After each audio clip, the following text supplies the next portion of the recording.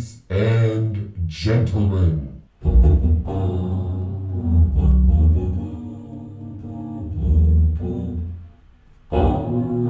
Billy Hallowell and Chris Field, the Church Boys.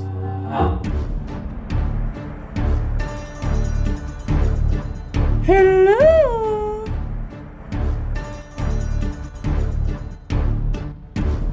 I never listen to the Church Boys. From the sublime to the ridiculous, but mostly ridiculous.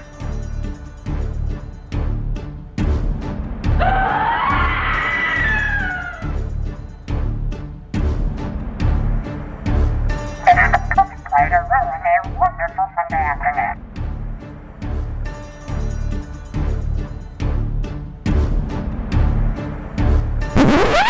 I hate these guys. That's right, you're listening to The Church Boys. We are the brand new podcast here, and we're trying to get things started. It's me, Chris Field. I should say it is I, Chris Field, here with my friend Billy Hallowell, the faith editor for The Blaze. Billy?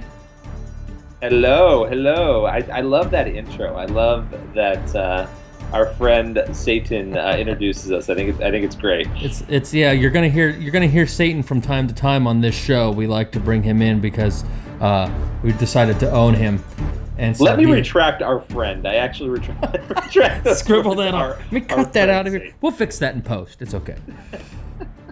So this is a brand new little podcast Billy and I are throwing together. I'm Chris Field, again, editor of The Blaze magazine. Billy's our faith editor at The Blaze.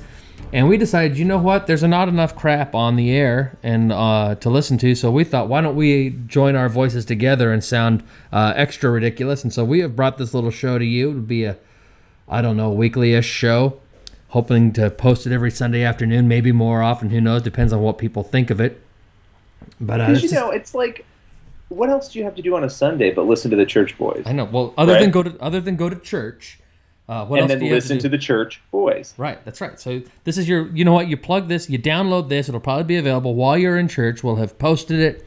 You can download it while you're in church. Just don't tell your pastor. You've got your little smartphone, you download it there, and then you play it in your car on the way home from church, okay? On your way to the buffet. You're on your way to the buffet, you go to the buffet, you get your dinner, and then on your way home, to try to keep you awake because you got your full tum-tum from the buffet, you know.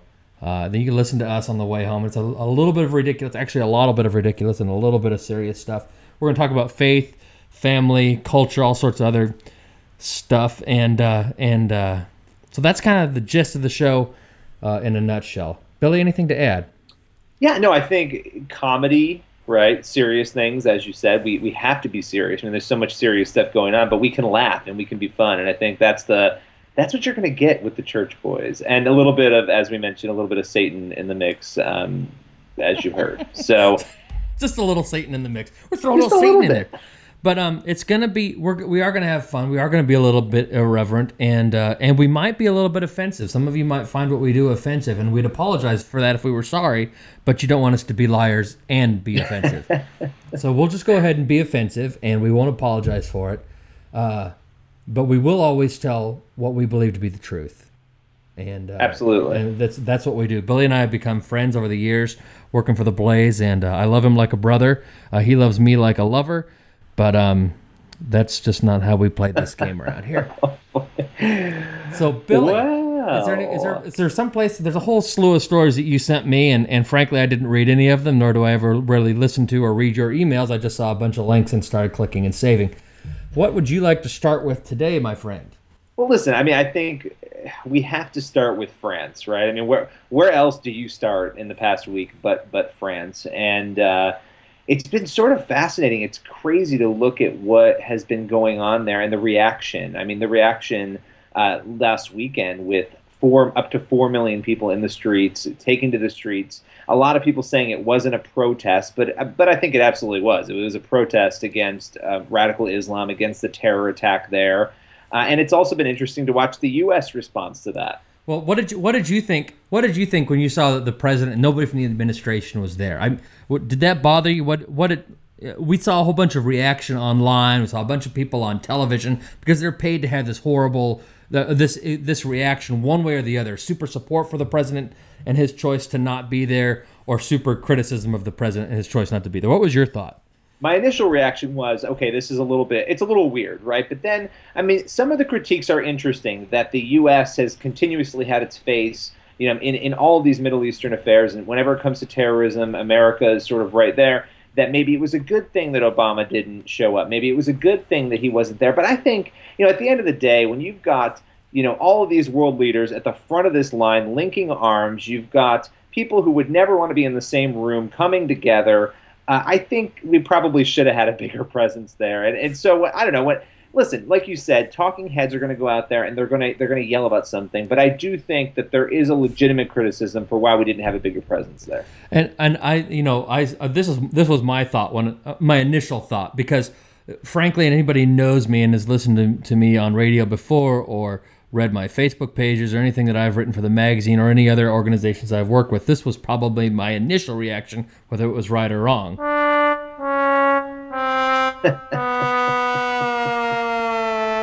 And that's just kind of how I felt, and I think that's how a lot of Americans felt. I mean, you saw a bunch of, like, even Jake Tapper, who doesn't say anything, critical of people because he's a professional journalist, came out and said something about being embarrassed by the administration, didn't he? I mean, wasn't that Tapper? Yeah. I couldn't believe that. What Tapper said was a little more measured. It was Greta Van Susteren who used the word embarrassed, that she came out and said this is embarrassing for Americans. And I think, listen, I think it is, because this is a time when you really have a lot of unity around people saying, and not just, when 9/11 happened, it was Americans who came together, and you had a lot of people outside of the country too. But I think this event, for a lot of people, maybe not Americans, because we've faced this before, I think was sort of a wake-up call. And I think it would have been appropriate to have somebody there to represent Americans. And while I did think it was somewhat embarrassing, it really wasn't all that surprising, which I think is a little bit sad. Yeah, and that's the outlandish thing, right? It's like, frankly, I'm way more into substance than I am symbolism, right? There's something to be said for symbolism. There's something to be said for the president being there at the event. But there's a big part of me that says, who gives a flying crap? Because in 3 months, nobody's going to remember. Or in 3 months, our attention span is so out of whack, and we are so incapable of paying attention to anything any longer than my 4-year-old son can. Right? In 3 months, people aren't even going to be talking about the Paris attacks for the most part. I think. I mean, just that's been our MO for the last 13 years about. Like, after 9/11, now everybody's like, well, this. We just kind of become callous to it all. And so I think that people aren't going to be talking about it that much, and they certainly are going to be talking about the fact that the president wasn't there. I think overall it doesn't really matter. No, it doesn't. In the moment, you're kind of like, I wish we had that representation. Right. I think you're right, though. Listen, we're going to move on to the next crisis. Were we not just panicking about a plane that went down, and then we were panicking about Ebola? I mean, you can go down the list of things that we panic about, and every other week, it seems like there's like a 17-day cycle on all of these things, and that's pushing it. Right. No, and here's where I'm really bothered by the critique of the president on whether or not he went. Again, I think we should have had somebody there. My gut reaction, we should have somebody there. Is it life or death that we didn't? Probably not. Does it send a bad message to our enemies? Yeah, and maybe that leads to a life or death situation, right? If it sends that bad message to our enemies, I get the whole argument. I get it. I totally get it. However, we have allowed that to step in front of the issue of there were friggin' terrorist attacks in France less than a week ago. And now what are we talking about? We're talking about the fact that nobody from the administration was walking arm in arm with that little troll, Angela Merkel, walking down the streets of Paris. Well, listen. Well, I shouldn't call her a troll, but because I don't know her personally. I don't mean that as a character assassination.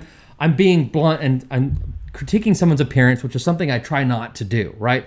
No, I'm laughing because I'm picturing the Rust trolls. Do you remember those things with the crazy hair? And she looks nothing like that, but all I can picture now is a Rust troll walking down the streets of Paris with a giant belly button hanging out. But that's where our focus is now. Now we're talking about, I can't believe the administration wasn't walking arm in arm with Angela Merkel and Abbas and Netanyahu. I mean, and the best thing about that little protest march was Netanyahu and Abbas were both in it, right? I mean, that was probably the best symbolism of all of it. Right. But forget that. It's just symbolism, right?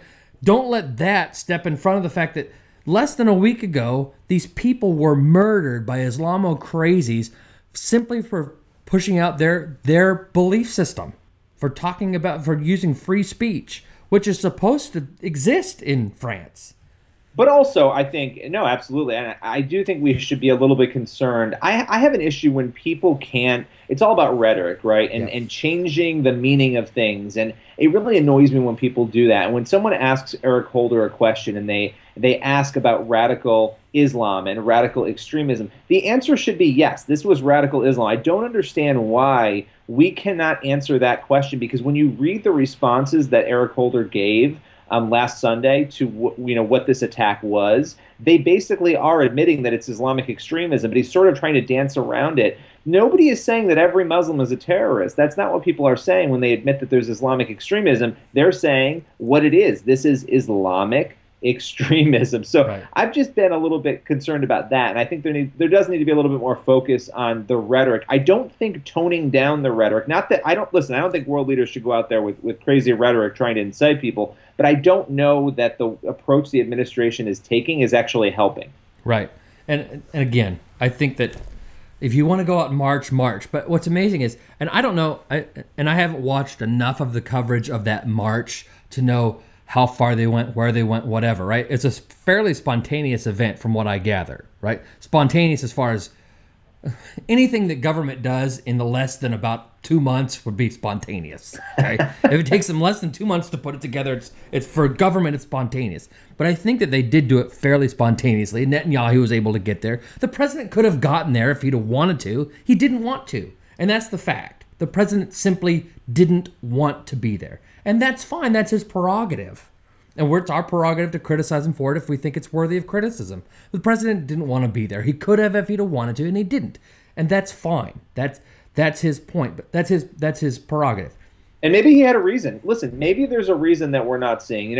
I do think conservatives and liberals both do this on their own side. They seize. The minute there's an opportunity to seize, everybody sort of seizes, and it's like, well, is that what you should be doing, not only as a rational human being, but if you're a Christian, let's say, or a person, should you be seizing on people just for the purpose of seizing on them? And I think the answer to that is no. When there's a reason to seize, you seize. And I think, in this case, we don't know all the details. It was uncomfortable. I wish we had more representation. But like you said, it really, in the end, doesn't matter. No, and it doesn't matter. And again, what I was going to point out was I don't have any idea how far they marched. They might have marched half a block.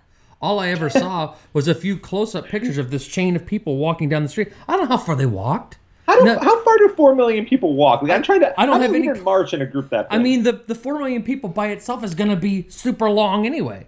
So then they're going to march a block? I don't have any idea. And not that really matters overall, except for the fact that it points to the idea of symbolism over substance. And the substance ought to be, we are going to kill Islamic crazies who try to kill us. And we're gonna put out the word to the rest of the world. You don't act this way in civilized society. But anyway, Speaking of civilized, we got to take a little break, and we will be right back as soon as I get to the bumper. This is our first show. Can you tell? This is our first show. I'm gonna hit here, and we'll take a break right about now. The Church Boys. The Church Boys. Man, I hate these guys. And thank you, Satan. It is us. It is we. It is me and Belai. Hallowell. We're the Church Boys. We're back here on your little podcasting device, whatever it is you listen to, whether it's on your computer, your iPad, your iPhone, or maybe you pick us up through Rabbit Ear somehow, somewhere, or maybe you're listening as a space alien and you're picking up a broadcast from some faint signal that has gone out into the universe. We are glad you're here, and we want you to know that we will be here for at least the next, 20 minutes until they pull the plug on us, and then we'll see if we can do another one. Billy, anything else you want to deal with France? We just finished talking about France. What would you like to go to next? Okay, so next, I think we're going to go a little lighter now. Let's tone it down a little bit. Let's talk about football. Oh, all right. Okay? Now, I love football.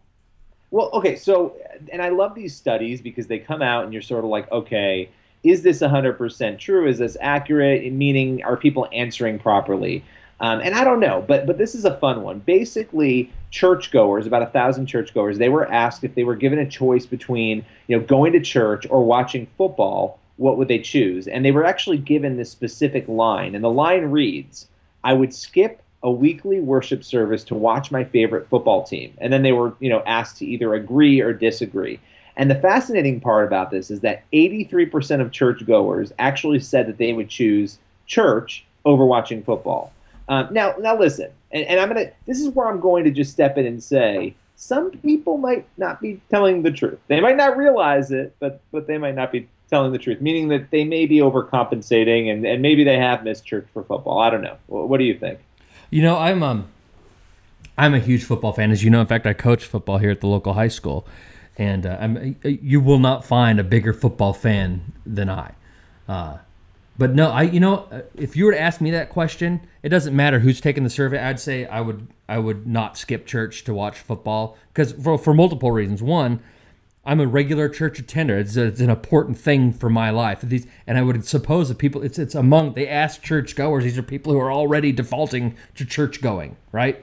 So, right. But for me personally, I would say no. I'm not going to skip church to watch a football game for a multitude of reasons. One, I have a DVR. Right? As long as I don't find out the score, it doesn't matter. I can fast forward the commercials. It's like watching a live game. It doesn't really matter to me. Right? And in the whole scope of things, what's it going to matter 100 years from now is how I deal with a lot of things in life. And I'm guessing that what I get out of the church service that I'm attending is going to matter more to me in 100 years than the football game. Now, all that said, when I look at this study, you and I were talking about this earlier, and you've looked at the statistics, and I haven't, the top lines that they have for the whole survey. When Churchy Churcherton is asked a question by some religious organization, would you skip church to watch a football game? Most of them are going to say no by default, right? Because I can't look bad to other Churchy Churchertons. I want to be the good church going person, whatever. And the other thing is, 83%. You said 83% said they wouldn't skip church, but half of those at least are female, right? And so most of them aren't going to skip church to watch a football game anyway. I mean, they're far less likely, right? Yeah, no, more men were willing, and they had a male versus female breakdown. And when they were asked the question, 22% of men versus 10% of women agreed with that statement. More than 2 to 1. Right. And which is not surprising. Now, what I love about this, though, the 15% of people who agreed with it, and they were like, you know what? We're churchgoers, but I would totally skip church, for a football game. I thought, listen, I got to give them points for honesty on that. Right. I don't agree, but I got to give them points. Better an honest sinner than a hypocritical Christian, right?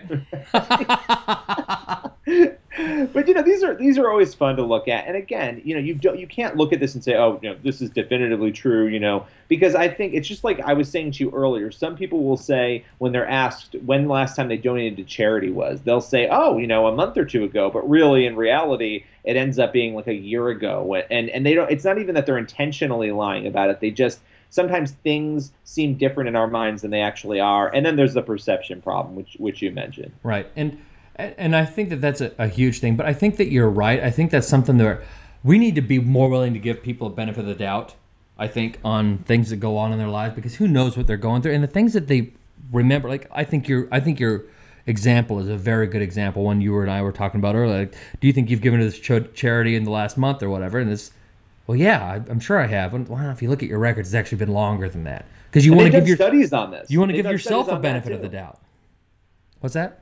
They've done studies on that too, where they've gone and they've said, and they've actually looked and they've examined the records after, and people have over-assessed when the last time they gave was. And again, it's just in our minds. We're busy people. We assume that we gave when we actually haven't done it for 9 months. So I just think these are fun, and also, listen, nobody's going to say, oh, Chris Field, look what he wrote on this, because nobody knows the answers to the responses of these. They're private, but still, in the back of your head, you sort of think when you're answering these questions, well, I have to answer this way. Right. So you do wonder how much of that is sort of in the mix here. Right, and I think that that's true. I don't know if pollsters take that into account with all of the polling that they do, but I think that's something that you got to take into account, is that people are going to assume that the pollster has an answer they're looking for, right?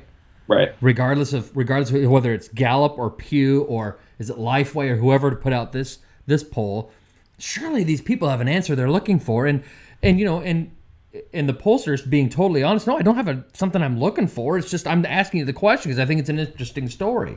But there's a presumption that people have an answer that's the right answer. Well, also consider the fact too, right? You've got 78 some odd percent of Americans saying that they're Christians. They're not all living as Christians, probably. Yeah, you know what? That's an entire show unto itself, okay? We're going to take a break real quick. We will be right back. The Church Boys. Back to the Church Boys. And we are back. It is good to be back. It is I, Chris Field, with my friend Billy Hallowell. We are the Church Boys. And before I forget, I wanted to mention that you can find us on Facebook at facebook.com/the Church Boys. So if you want to check us out, things we're talking about, see our handsome pictures and some drawings that we put together, you can check us out again at facebook.com/the Church Boys. Now, we just spent some time talking about something fairly ridiculous. Then that was, well, not ridiculous. I shouldn't say ridiculous. Fairly fun. And that was the people who lied to pollsters about whether or not they would skip church to watch a football game. I'm saying they're lying. I don't think they're necessarily lying. They don't think they're lying, but... So we're done with that, but I wanted to, Billy, you and I were talking over the break about what you wanted to go to next. Since you're the faith editor, I'll let you lead this charge. Something about a fire chief lost his job over something he wrote. Is that right? Yeah, this is one of those cases where you try to get all the details and you try to talk to everybody you can, and you do that as a reporter in an effort to actually understand what happened, and it's a tough case. Wait. Are you calling yourself a reporter? I just did. Can you believe it? I did. That's just disgusting. All right. You make me sick. Yeah, you try to get the answers. And in this case, I mean, I've talked with this Atlanta fire chief, and he's actually no longer the Atlanta fire chief. He was fired. His name is Kelvin Cochran.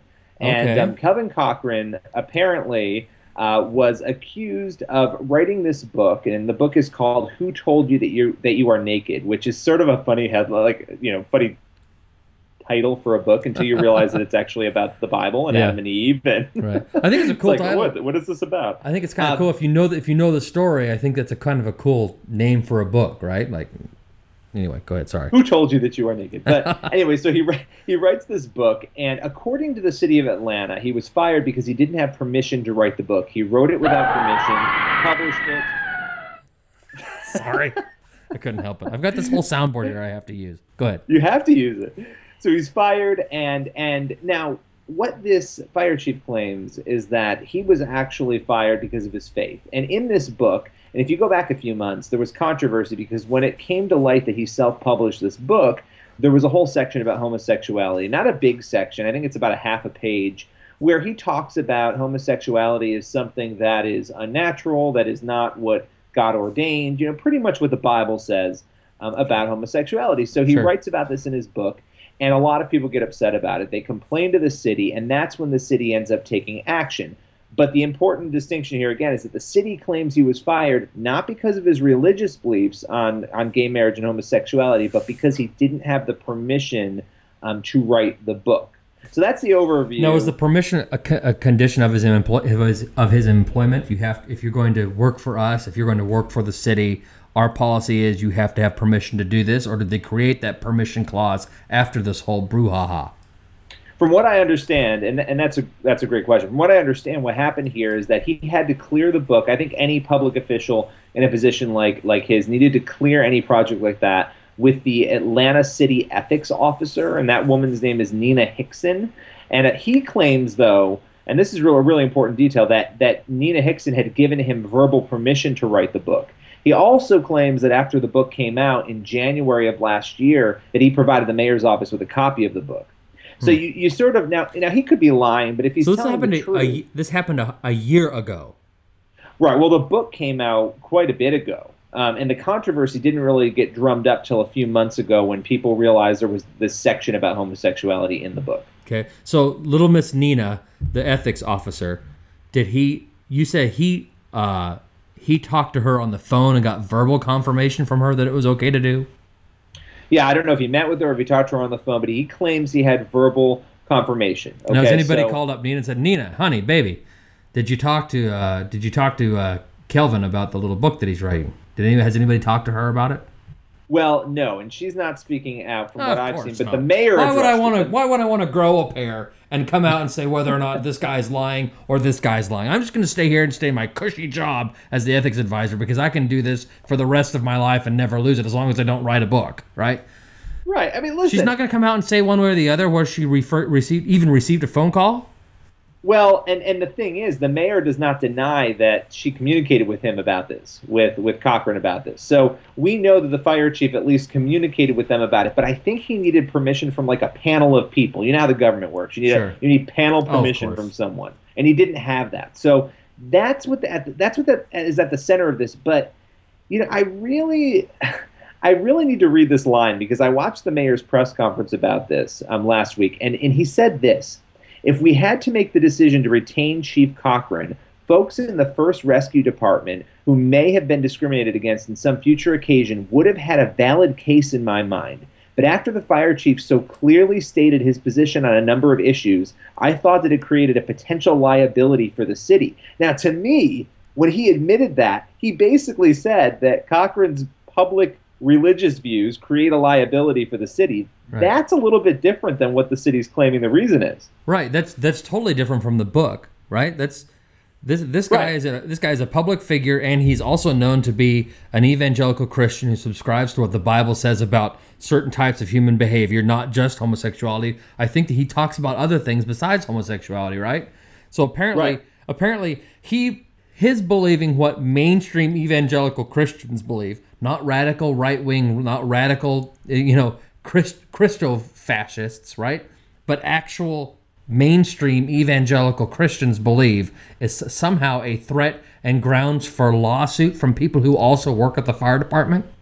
Right, simply because he made it public in the book, the mayor felt that this put the city at risk. But to me, when you're admitting that, you are saying that the religious beliefs are the reason. I mean, that actually puts the city now at risk of liability. And I would not be surprised, and I'm sure this is going to happen. I know for a fact, in fact, that Chief Cochran has retained a conservative legal firm to work with him. I don't know that they have plans moving forward. There's no announced lawsuit, but it would not surprise me. And I think based on that quote, that he could have a case. So, I mean, you don't know anything about a case other than the fact that he has retained counsel. Yeah, Alliance Defending Freedom he's working with. I've spoken with them. I called Calvin Cochran at home and phone stalked him to try to get an interview with him. Of course you have. Now we're going to be sued. But he wasn't able to talk. They're not really speaking about this right now, which is understandable. But, listen, this mayor has made it very clear, and the mayor's name is Kasim Reed, by the way. I don't know if I mentioned that. Okay. He's made it very clear that he does not agree with Cochran on this issue, and he made that clear months ago. But he also used a Bible verse against him, which I thought was the most entertaining piece of this whole thing. In this press conference, he said, I, too, am a person of deep religious faith. And then he quoted 1 Corinthians 14:40 to say that everything should be done decently and in order. And he basically said that the fired chief did not do things decently and in order. And is that? I mean, from my understanding of reading this story and talking to you, is that that's really the big beef, is that he didn't do it in the right order, right? They're coming out and saying, well, his religious views have created a hostile work environment, except for the fact that why you wanted to dismiss him was because he didn't do things the way you told him to do it? No, but right. So at the end of the day, this doesn't seem like a fireable offense to me, right? Like it seems like you should punish him, right? He deserves some sort of punishment. Now, I'm not in charge. What do I know? But I think when you put in context that quote that I read before, it really does make it a little bit about his religious views, that retaining him, I mean, he actually said, if we had made the decision to retain Chief Cochran, people would have had a potential case against him.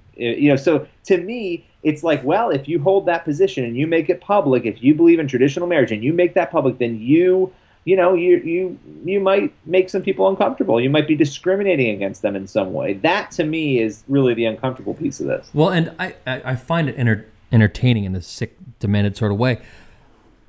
I went while you were speaking. I went and looked up 1 Corinthians chapter 14, verse 40 on Bible Gateway, and looked up the full chapter, and it's all about good order in worship. I saw that you've got that verse on there because that's what the verse he quoted, but it doesn't have anything to do with. There are portions of the Bible that talk about the correct way to discipline each other, the correct way to interact with each other, the way things ought to be done among deacons, among leaders in the church, among religious leaders, among people who are pastors and preachers and teachers. There's certain ways you're supposed to do things, right? That's all spelled out in the Bible. But what he quotes is the quote. It's a whole, like, this is good order in worship, what church should be like. Like, when you come together, you sing a hymn or a word of instruction, but, do things that build up the church, right? And he says, but everything should be done in a fitting and orderly way. And that's verse 40. Verse 39, though, it says, therefore, my brothers, be eager to prophesy and do not forbid speaking in tongues. But It's all about worship. Everything should be done in a fitting and orderly way. Yeah, everything should be done in a fitting and orderly way when you're talking about how church is supposed to be done. It's not supposed to be crazy cuckoo, right? There's an order for doing things. And he's specifically addressing prophecy and speaking in tongues. Wait, Chris, wait a minute. You're saying that 1 Corinthians 14:40 has nothing to do with Atlanta's standards of conduct for city employees? I'm hinting at it. I know. I mean, listen, I thought that was a little bit of a low. Now, listen, in the mayor's defense, he was also upset because I think Cochran had allegedly been told, do not speak about this. Do not speak about it until an investigation is complete. In November, they had announced that they were doing an investigation into this. And he did apparently speak out to church groups and talk about the case. But listen, at the end of the day, he was fired, and the mayor might claim that's the reason why, and maybe it is the reason why, but adding that quote that I'm going to continue to bring up because I think it's so important about people feeling offended and keeping him being a liability, that makes the issue about the religious viewpoint. And I think that's going to be a problem for them. Oh, excuse me. Apparently we have a phone call. There's a phone call coming in. Hello? Oh, here it comes. Here it comes again. Oh, just a minute. We have someone's calling the studio phone line. Hello? Hello? Oh, Billy, it's the mayor of Atlanta. Hello, Mayor of Atlanta. How are you today? Billy, I hear you were trying to get a hold of me earlier. Yeah, I wanted to know, what's the real reason that you fired Chief Cochran? Well, he was speaking in tongues. He was speaking in tongues at the fire station. Oh, so it really did have something to do with. Oh, yes. No. I totally agree with him on homosexuality. I think he's right on the homosexuality front, and I think that he has spot on some of his criticisms of the city. My problem was he was speaking in tongues at the fire station. Nobody could understand where it was they were supposed to be going. So that was it. But I mean, can you explain to me what you were saying when you said if you had made the decision to retain him? That I really have no idea what I was talking about. I had just gotten off a 3-martini lunch. I really don't know what I was saying. So, thanks for letting me clear the. Thanks for letting me clear the. Yeah, thank you. So long, and I never listen to the church voice. Well, that was nice of the mayor to call in. It was really nice of him to call in. I mean, I'm glad we got clarification. This is the stupidest show ever recorded. I hope you're having a good time because I'm having a blast. I feel like such an idiot. Martini lunch. That was my favorite part.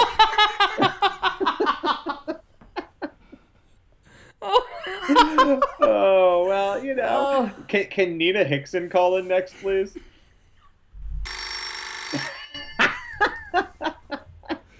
Hello. Is it? Is this? Excuse me. Is this Nina Hickson? This is Nina Hickson. Nina, hi. I'm Billy Hollowell with the church. You've left like 17 messages for me. I did, Nina, because I was curious to know. I'm covering the story about Chief Cochran, and I wanted to know, what actually happened with him. Did he actually meet with you to talk about the book? If you may recall the title, it's hard to remember. Who Told You That You Are Naked? Did he talk to you about that project before it published? He told me, all I heard was, he said, Nina, who told you you're naked? And I said, that's highly inappropriate. And so I said, just publish the book. I'm going to you over. Just leave me alone. Don't ask me about being naked. Then I confirmed with the mayor. We went to lunch, had a great lunch, and then that press conference he had. Seriously. Was this a 3-martini lunch? Well, the mayor was 3 martini. I finished a bottle of vermouth. Yeah, I got it.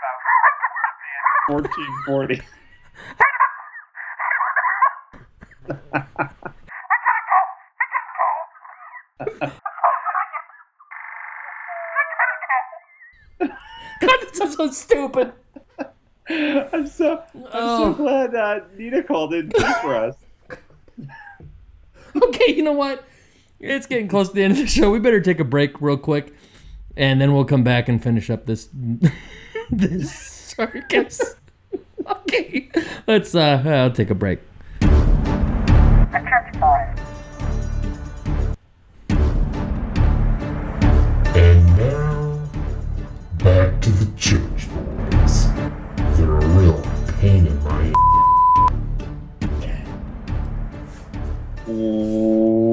Welcome back to the Church Boys. It's Billy Hallowell. I'm here with Chris Field. And we are still recovering from the last segment in which... Those were great fun. we had some guest callers calling in to inform us a little bit more about our story. All right. So, how you feeling, Chris? I'm doing all right. I'm recovering. I was telling you during the break, I'm sweating like a banshee, and it's because you were acting very difficult roles, Academy Award-winning roles. I was laughing like a 4-year-old. All right, go. Let's. So we finished up this Church Boys. Oh my gosh, we finished up the Fire Chief story. So what's next on your plate? Because Billy Hallowell here. He's the faith editor. He's the actual respectable one among the duo. I just sit here and operate the board and push buttons and take phone calls. Take phone calls. The next story I think we have to cover. We do not have a choice because I think it's so entertaining and bizarre and fascinating all at the same time. Is this story about this after-school program, which is called the Good News Club? It's a well-known after-school program in public schools across the country. Right. There is a school in Rochester, New York, in the suburbs of Rochester, Fairbanks Road Elementary School in Churchville, New York. They have had this club running, I'm not sure for how long, but long enough for atheists to find out about it and to apparently accuse, and I want everybody to hold their laughter on this one because I just can't even believe that this is the accusation, but accuse the Good News Club of psychological abuse of children in the way in which they share the gospel. They share Christianity with these kids, talking about heaven and hell. Anyway, long story short, Good News Club meets on Fridays. They end up, teaching kids very great things about the Bible, about their faith. Atheists and it's not a school-backed program. No. That's an important fact. It's not a school-backed program. It's an after-school, totally disassociated from the school and totally legal. This is perfectly fine to do unless you're in New York City, in which it's a bizarro world where you can't do anything like this. But in normal world around the country, you are allowed to have this program. Now, atheists upset in the community created their own organization. And brace yourself. It's called the Better News Club. And the Better News Club. Okay, I don't think I have to believe it. What a bunch of douchebags. Now, the Better News Club is funding... I shouldn't say that on a church show, should I? I don't know. I mean, we're all human. We all sin. So we'll count that as a sin. It's an accident. No, an accident. An accident and a sin. Those are two sometimes different things. But in this case, the atheists have launched their own secular club, and it's called the Young Skeptics. So the Better News Club has launched the Young Skeptics, and they're claiming it's not an atheist club, but it's going to be in the Fairbanks Road Elementary School, just like the Good News Club. It's going to start this Thursday, actually this week. And I don't exactly know what the kids are going to be doing there, but apparently it will have nothing to do with the Bible. Oh, good. We wouldn't want children reading the Bible.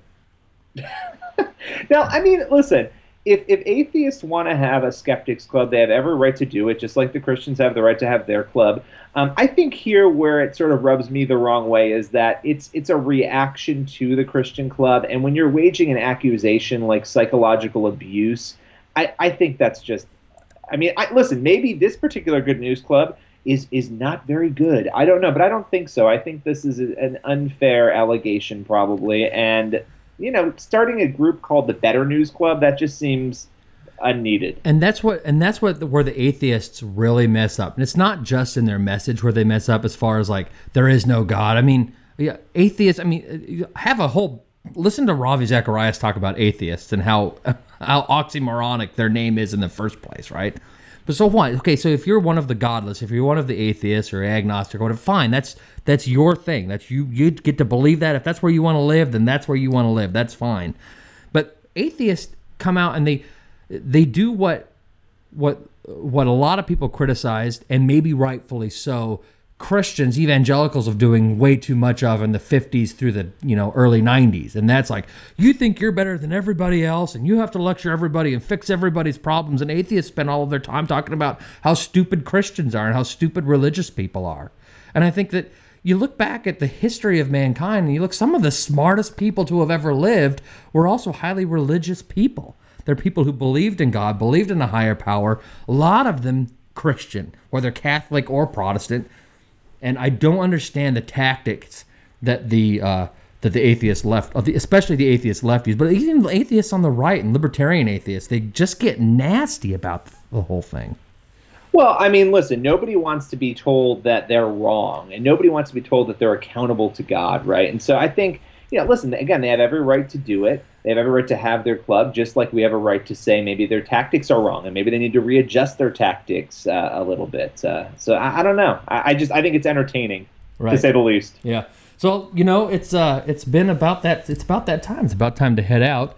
I know y'all are very brokenhearted about the fact that we're signing off here, and where the atheists are actually probably partly right, is that a lot of these Christian type, churchy type people can do a lot of psychological harm. And if you listen to the last 40 minutes of our show, the atheists case has been made. They didn't even have to say a word. You and I made the case for it. Well, I made the case for them. All right. It's enough giggling, enough stupidity, enough nonsense. We're going to go ahead and sign out here. Billy, any words of wisdom for anybody? Read your Bible and watch the news. This isn't the Jesus God Bible show. Well, I was leading into Read the Blaze, too. Oh, okay, read the Bible and the Blaze. In that order? Yes. God, this is such a stupid show. Thanks, everybody, for listening. Check us out again, facebook.com/thechurchboys, and we will see you later. See you later.